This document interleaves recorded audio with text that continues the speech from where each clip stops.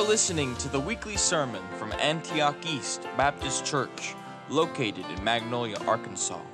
For more information about our faith and local congregation, visit antiocheast.com.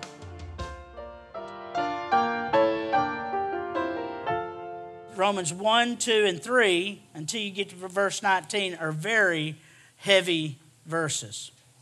Very heavy verses. You say, well, Brother Ron, why don't you just do them real quick? Well, then you'd lose the point of the passage. He spends 3 chapters talking about one thing.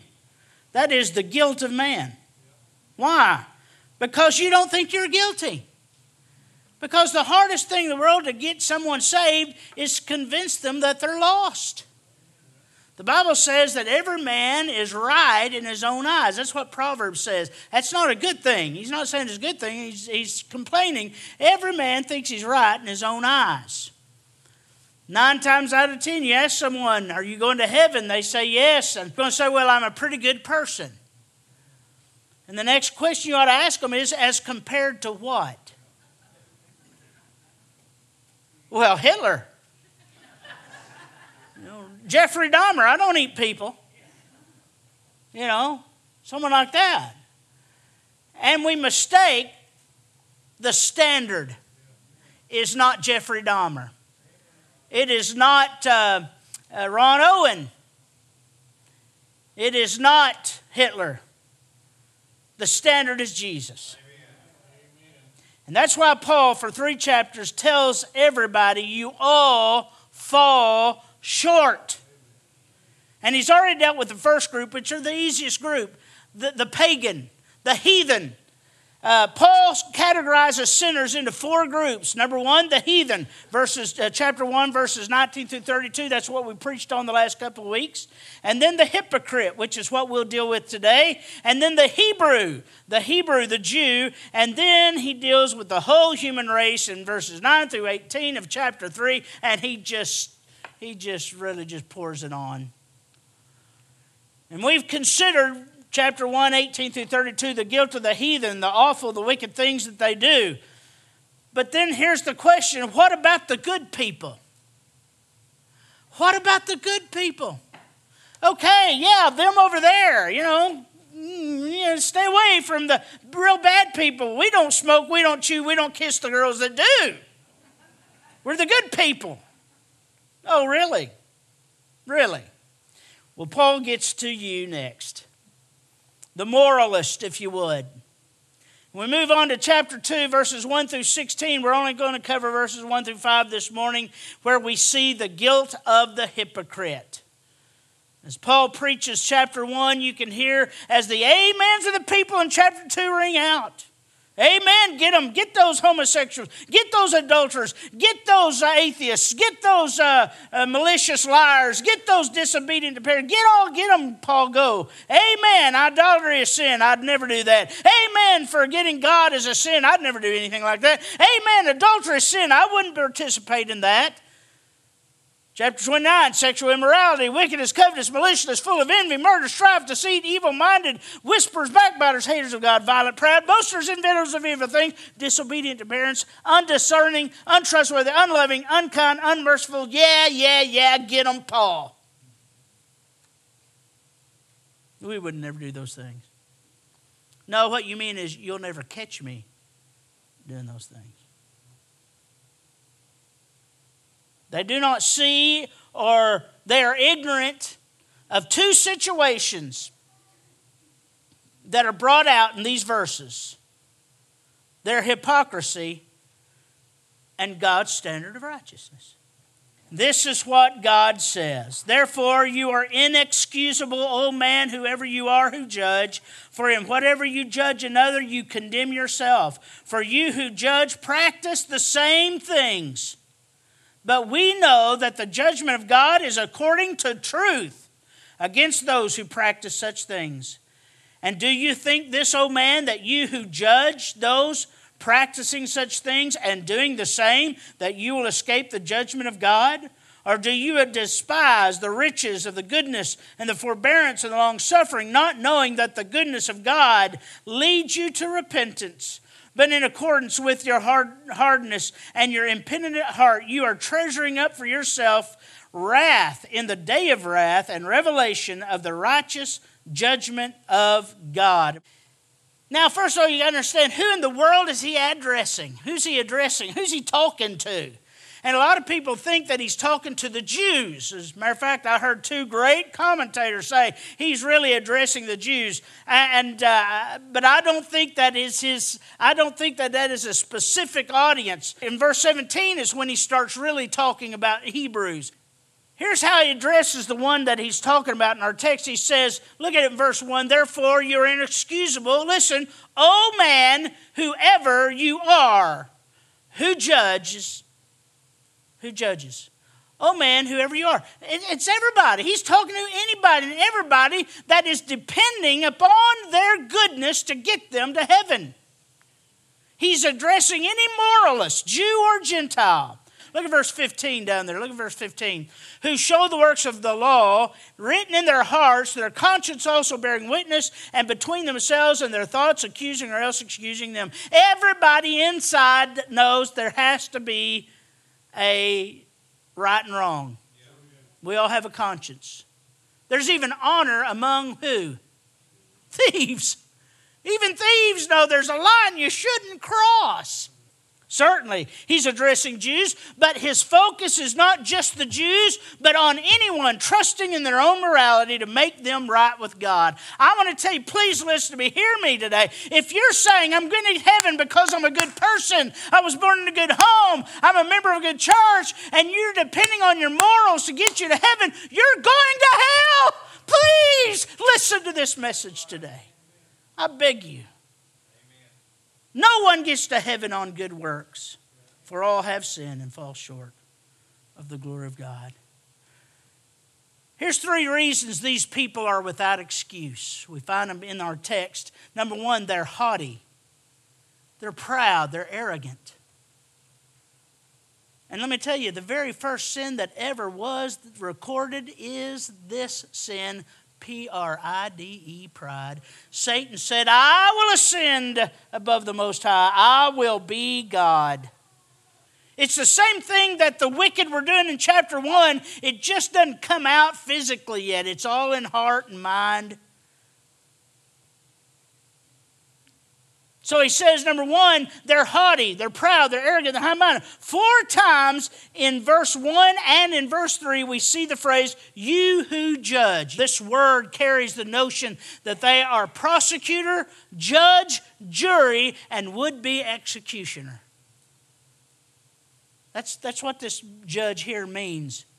All of it. Judge, jury, and executioner. Number 2, they're hypocritical. You are inexcusable.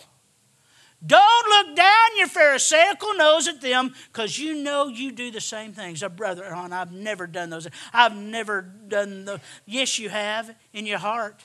Let me tell you something. God not only sees the action of your hand, but he sees the desire of your heart. And besides that, I know because I'm a sinner too. We all have times when we're alone. We all have sins that do so easily beset us. Everybody in this room deals with besetting sins. Now you may be saying, well, I'll tell you what, I don't deal with some of those big ones. I don't deal with that. Well, thank God for his grace. That's the only reason you haven't. It's the only reason you don't deal with it. It's the grace of Almighty God. But given enough time and enough leash, you would become like Sodom and Gomorrah. We see things on TV. We talk about things on TV. We say, oh my goodness, I can't believe I would never do something like that. Oh, yes, you would. I know you're saying, Brother Ron, I would not. Yes, you would. Now,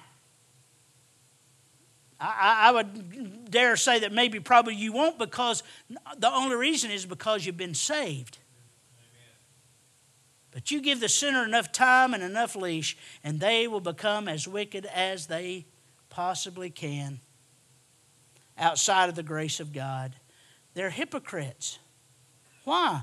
For you who judge, you practice the same thing. Well, I would never commit adultery like that and just go from bed to bed to bed to bed. But maybe you haven't. Or maybe it's because we've just never found you out and you won't admit it. Or maybe it's in your heart and your mind to do so. You may not be an adulterer in your body, but you are an adulterer in your heart. And you know it. You name any other sin. For you who practice, you who judge, you who are the judges, you are practicing the same thing. Verse 3 says, you who judge are doing the same thing. It repeats itself twice. You do the same thing. Maybe not with your hands, but in your heart. And some of you do it with your hands. You just have hidden it very good. We all are sinners, aren't we? They make 3 fatal mistakes about God. This is good. They mistake God's standard of judgment. My friend, again, I must say this. God is not going to judge you by the sins of another nation or another people or another person. My friend, the standard you must meet to enter His kingdom and be in His presence is as sinless as Jesus Christ. All have sinned, now listen, and have all fallen short of the glory. You could enter there the standard of God. Let me ask you something. Are you as glorious as Jesus? Are you as glorious as Jesus? Then you're not getting in. Then you're not getting in. Does that not terrify you? That ought to terrify you right down to your toes. That the standard you must meet is the standard of being as righteous as Jesus Christ. They mistake the standard of God's judgment. Number 2, they mistake His sentiment toward them. In verse 3, He says, and do you think this, O man, you who judge those practicing such things and doing the same, that you will escape the judgment of God? Well, yeah, because God thinks I'm the bee's knees. God sure is glad He got me, I bet.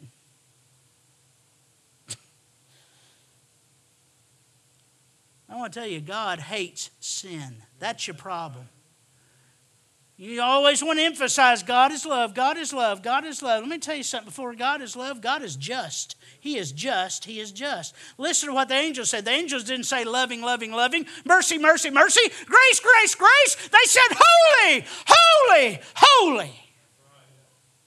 The Bible says without holiness no man will see God.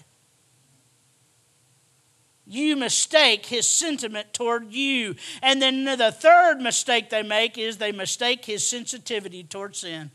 They think God is some white-headed, doting grandma or grandpa up in heaven who has a paddle with a pillow on the end of it. You know, you've seen that grandma's paddle. It's got a little pillow on the end of it. That's the way they view God. That's the way they see God.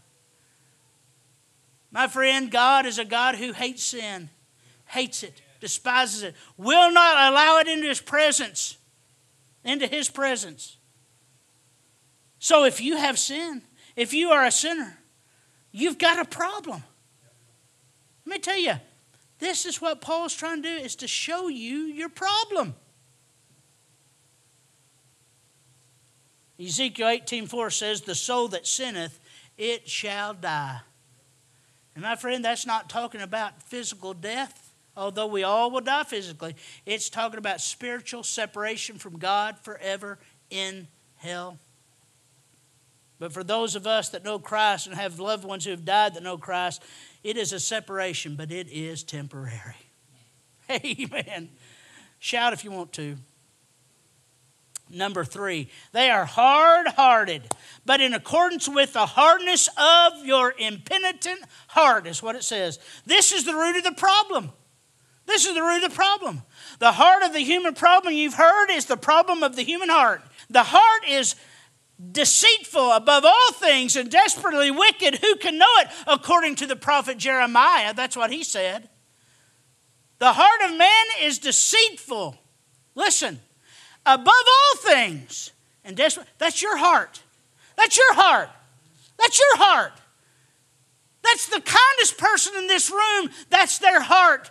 If it had not been for Jesus and the grace of God, that's all of our hearts. Deceitful above all else. You don't believe it?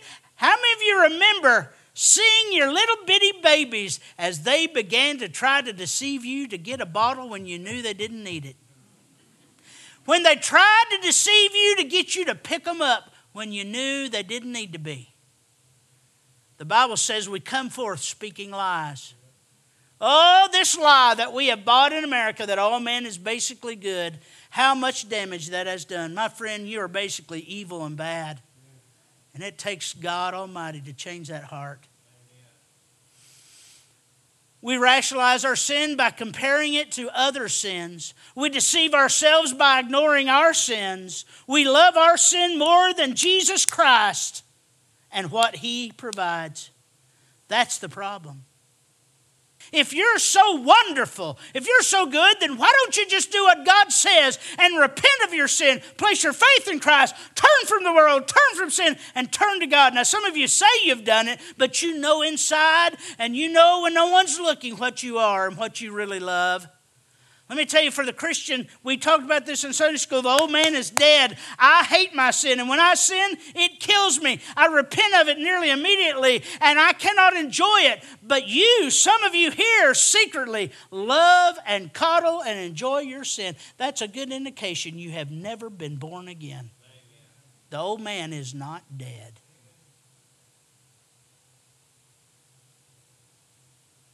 Your impenitent heart.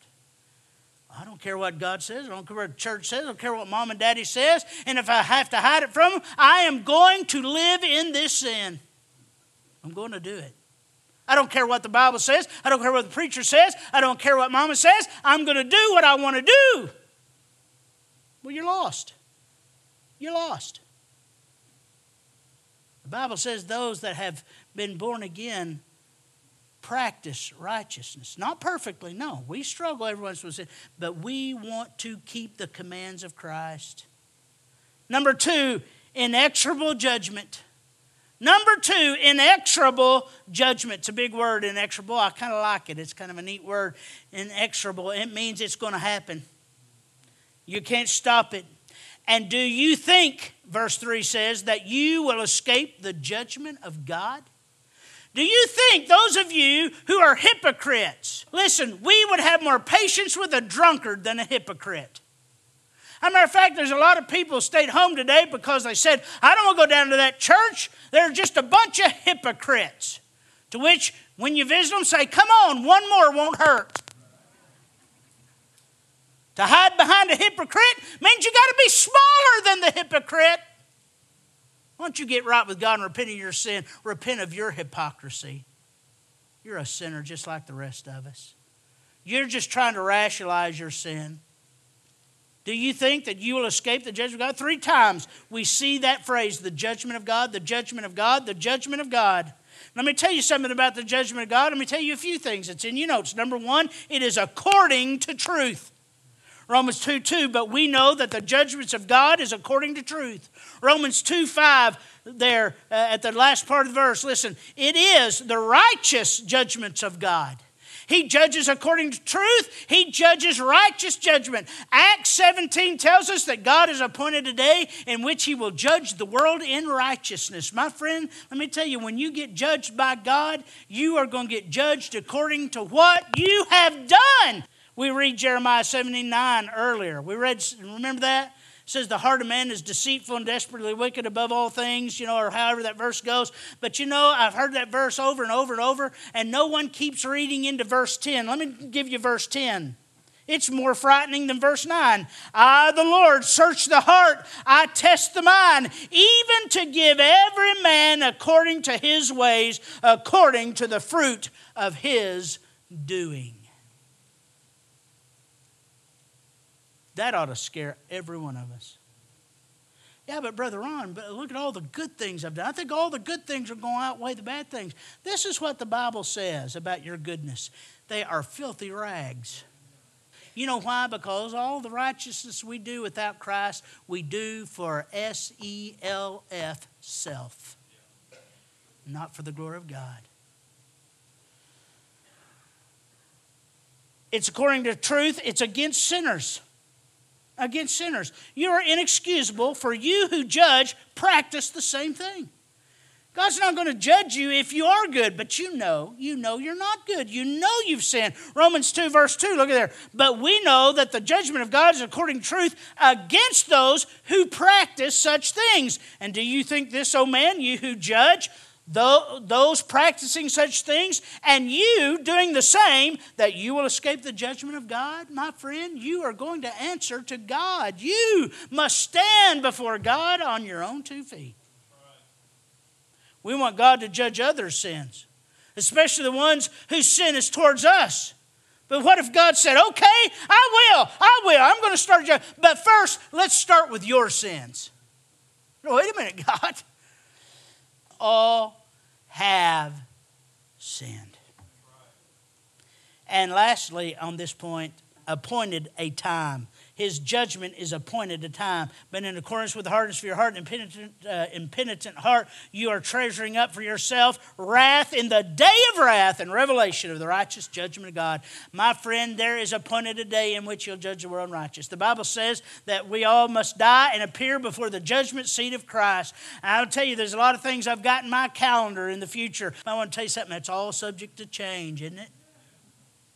No, we don't think it's going to. We hope it doesn't. We hope all is well. But every one of those appointments in my calendar are subject to change. But my friend, put it in the back of your calendar, Judgment Day. It will not change. We must all appear before the judgment seat of Christ. Lastly, and the last point is this, the inexplicable God. The inexplicable God. Now you say, why are you so excited? Because I know what I'm fixing to preach. The provision of His goodness. I know in all of this judgment, you may have missed it, but it's right there. It's like a diamond in a pigsty. Right there it is. Verse 4, or do you despise? Now forget do you despise? Now start reading. The riches of His goodness, forbearance, long-suffering, not knowing that the goodness of God leads you to repentance. God Almighty wants you to come to Him. He pleads to you. He cries out, oh person, would to God that you would come to me and I'd gather you like a mother chick gathers her hens, but you would not. God wants to save you, my friend. He will save you. Number one, He has provided His goodness, the riches of His goodness, His plan, His mercy with Adam, His Son, His cross, His resurrection, His blood, His beating, His brutality to Him, and the blame that He took. Why? Because of this, sinners can be saved. He took all of that so that you might be saved. He took your place. I cannot. And Paul doesn't. Paul just, he talks about the heathen. Then he slashes through the moralists. Then he knocks down the Jew. And then he ends with an explosion of guilt for everybody. And he never stops. But then he gets to verse 19. God has provided righteousness for you. You don't have righteousness to save, but Jesus does. And if you will trust Him by faith, call upon His name, hating and leaving your sin and running and clinging to Him, He will forgive you every one of your sins, cover you by the blood. And as Colossians 3, 1 through 4 says, He will put you in Christ, hide you in Christ. He will put you in Christ's hands, and then Christ will put Himself in the Father's hands, and no one will be able to snatch you from His Father's hands, nor His. Inexplicable God. Look at your life and the goodness of God that leads you to repentance. Some of you here had some of the most godly parents. It's the goodness of God that led you to this service to hear this message. It is the goodness of God that leads you to repentance. Sometimes it's hard. Sometimes it's scary. Sometimes maybe it's a little easy. Sometimes it's sad.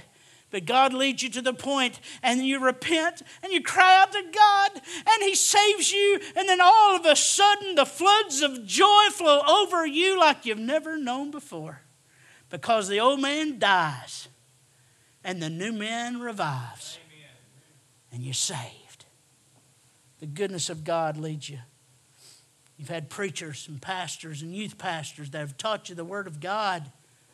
It's the goodness of God that led you into that path. The patience of His goodness. He's been forbearant and long-suffering. Anybody ever tells you, well, God is the God of the second chance, say amen. That's good. He usually is. He's the God of the second, third, fourth, fifth chance. But I want to tell you something. If anybody tells you God's got to give you a chance, that's a lie from the pits of hell.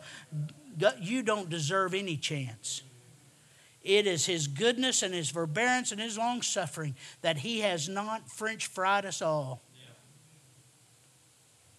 But He's patient. He's patient.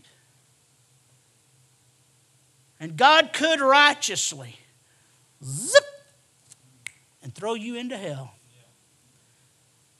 But you're here this morning because of the goodness of God. The goodness of God leads you to repentance.